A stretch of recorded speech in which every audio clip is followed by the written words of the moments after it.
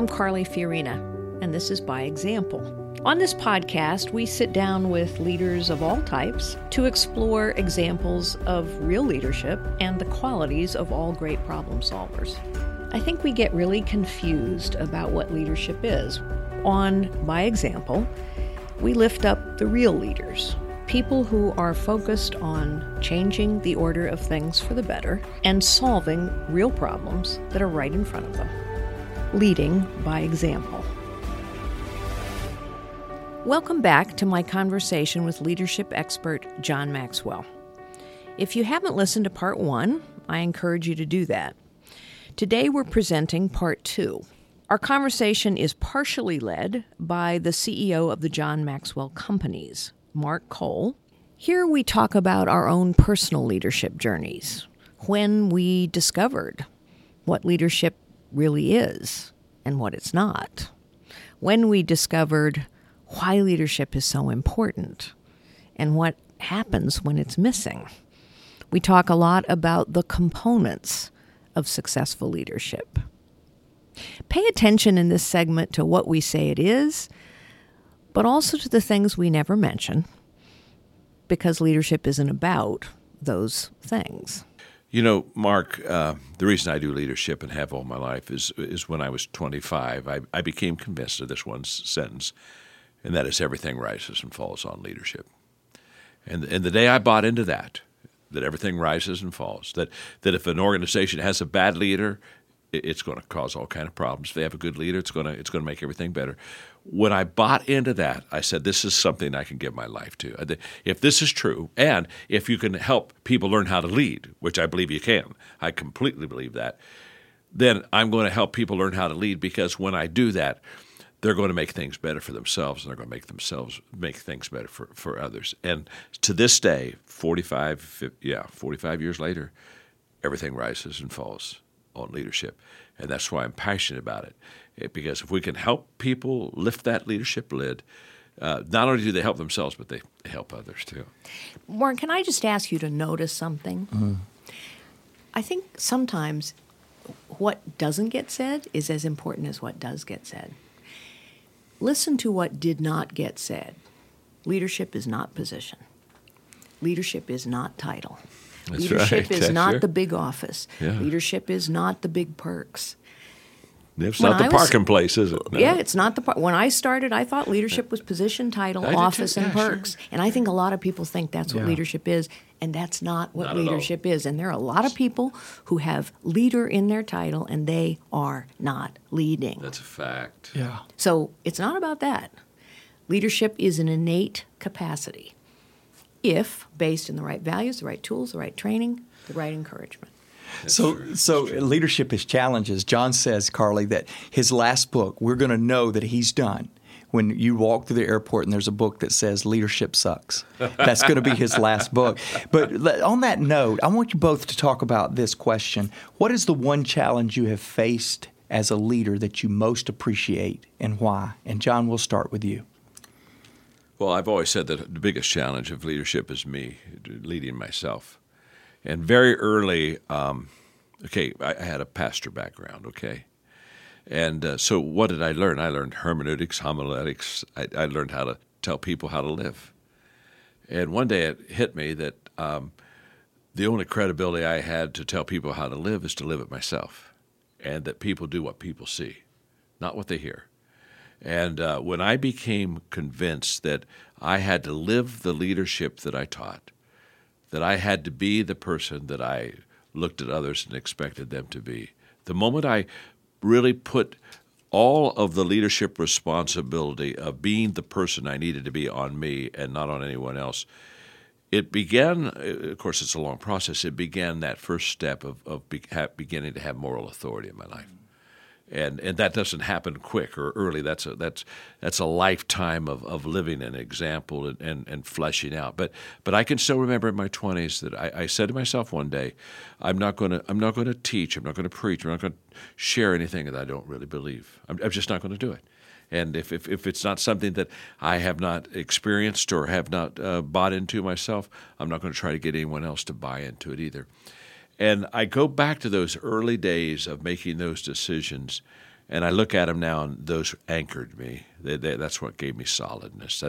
That's what allowed me to overcome the adversity, the challenges, the criticism, all the stuff that leaders go through. I mean, there really is no good 2 consecutive days in a leader's life. There just isn't, because problems are popping up. I mean, if you have 2 good consecutive days without any problems as a leader, I'm not sure where you are, but you aren't wherever I've been in the leadership realm. And of course, Carly, you built your leadership. Your whole credibility of leadership was solving problems from almost day one. So, I mean, you can speak to that much better than I can, for sure.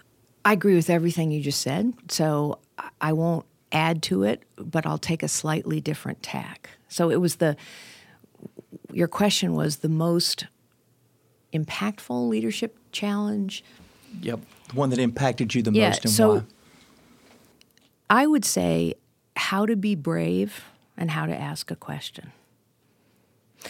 Now, those sound like strange things, a strange way to answer that question. But how to be brave, I was scared of everything. I've spent a lot of my life being scared. And yet, by the way, being brave is not about a lack of fear. It's about getting through your fear. You cannot lead, you cannot solve a problem unless you're prepared to be brave. Because solving a problem means challenging the status quo. Solving a problem means getting criticized. You have to be brave. And you can learn how to be more brave. Learning how to ask a question. Questions open up so many possibilities. And there's so many people who walk into people who would call themselves leaders, and the first thing they do is want to talk and tell. Yes. And what I learned, because when I started out, I didn't know anything, and nobody thought of me as a leader of any authority. Who is this woman? I learned to ask questions, lots of questions. The more questions I asked, the more possibilities I saw.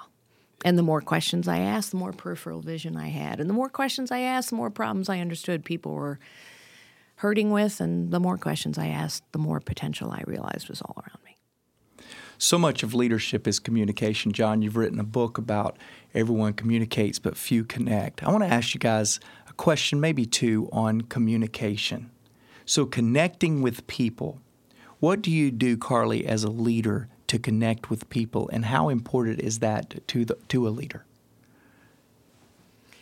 Well, communication is critical to a leader, because if you can't communicate where you're trying to go, no one's ever going to go there.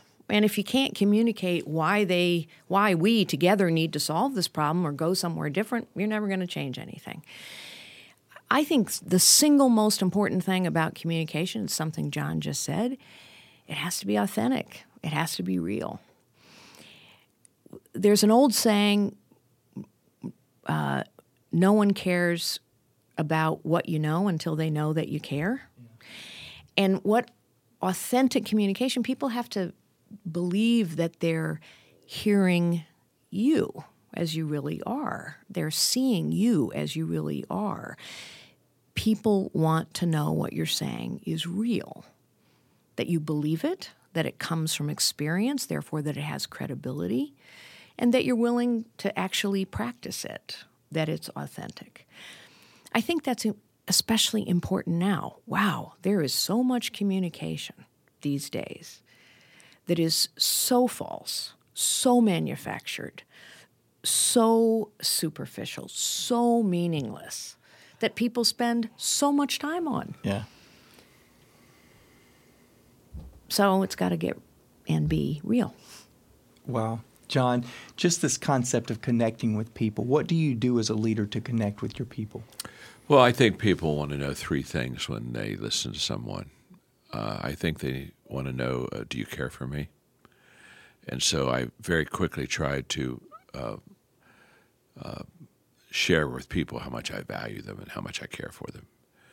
I think they want to know, can you help me? I mean, if I listen to you, are you going to make a difference in my life? Is something going to get better for me because I've listened to you? And thirdly, can I trust you? authenticity. And I think that those three things in communication are essential, that I value you when I talk to you. I can't help you. I'm competent. I've got a path for you. I've got some things that will really take you to a different level, and that I live an authentic life. What you see is who I am, and you can trust me. I think when that comes together, communication is so much more than words. Words only have impact based upon if I can do those three things really well. The better I do those three things, the more impact my words have with people. It's the words don't stand alone. They always have to be backed up by something and with something. And when I can do those three things, those words begin to have impact and begin to have influence and power in people's lives. You know, it's interesting, Mark, that you would ask that question, because back to we have a values problem and we have a leadership problem, and John and I are focusing together on how do we help make better that values and leadership problem. Communication is essential to leadership, but communication is not leadership. That's correct. And think about all the people who are influential communicators, authentic communicators that people trust, and they are not changing the order of things for the better. They are doing just the opposite. There are lots of communicators out there. There are lots of people that communicate in an authentic way, in an influential way, and they call us to our worst selves. They ask us to focus on the most superficial things. So communication is important, but if it's not founded in the right values and it's not focused on the purpose of leadership, it can lead you to really bad places. Wow, excellent. That's Excellent. very true. So let's talk politics. Oh, boy. And I'm kidding. But let me just set the stage for one question I do want to touch on here. John, you work with political world leaders around the globe. I mean, that's part of what your foundation does. Carly, you have been in the fray. We watched you. I knew you as the CEO of HP and admired your work there. But truly, my first real insight into you as a leader was John sitting in a hotel room watching the presidential debate and John saying, I wish they would give her more time. She's the one that's really saying stuff that is substantive that will really make a difference. That's right. I remember that conversation. You remember that. Yeah. But I really don't want to get either one of you on a political stump, okay? This is not a trap. But I do want to ask you both a question. What is the role of country leaders, and how does that differ from the role of a corporate leader? Well, my first answer would be it depends if they're actually a leader.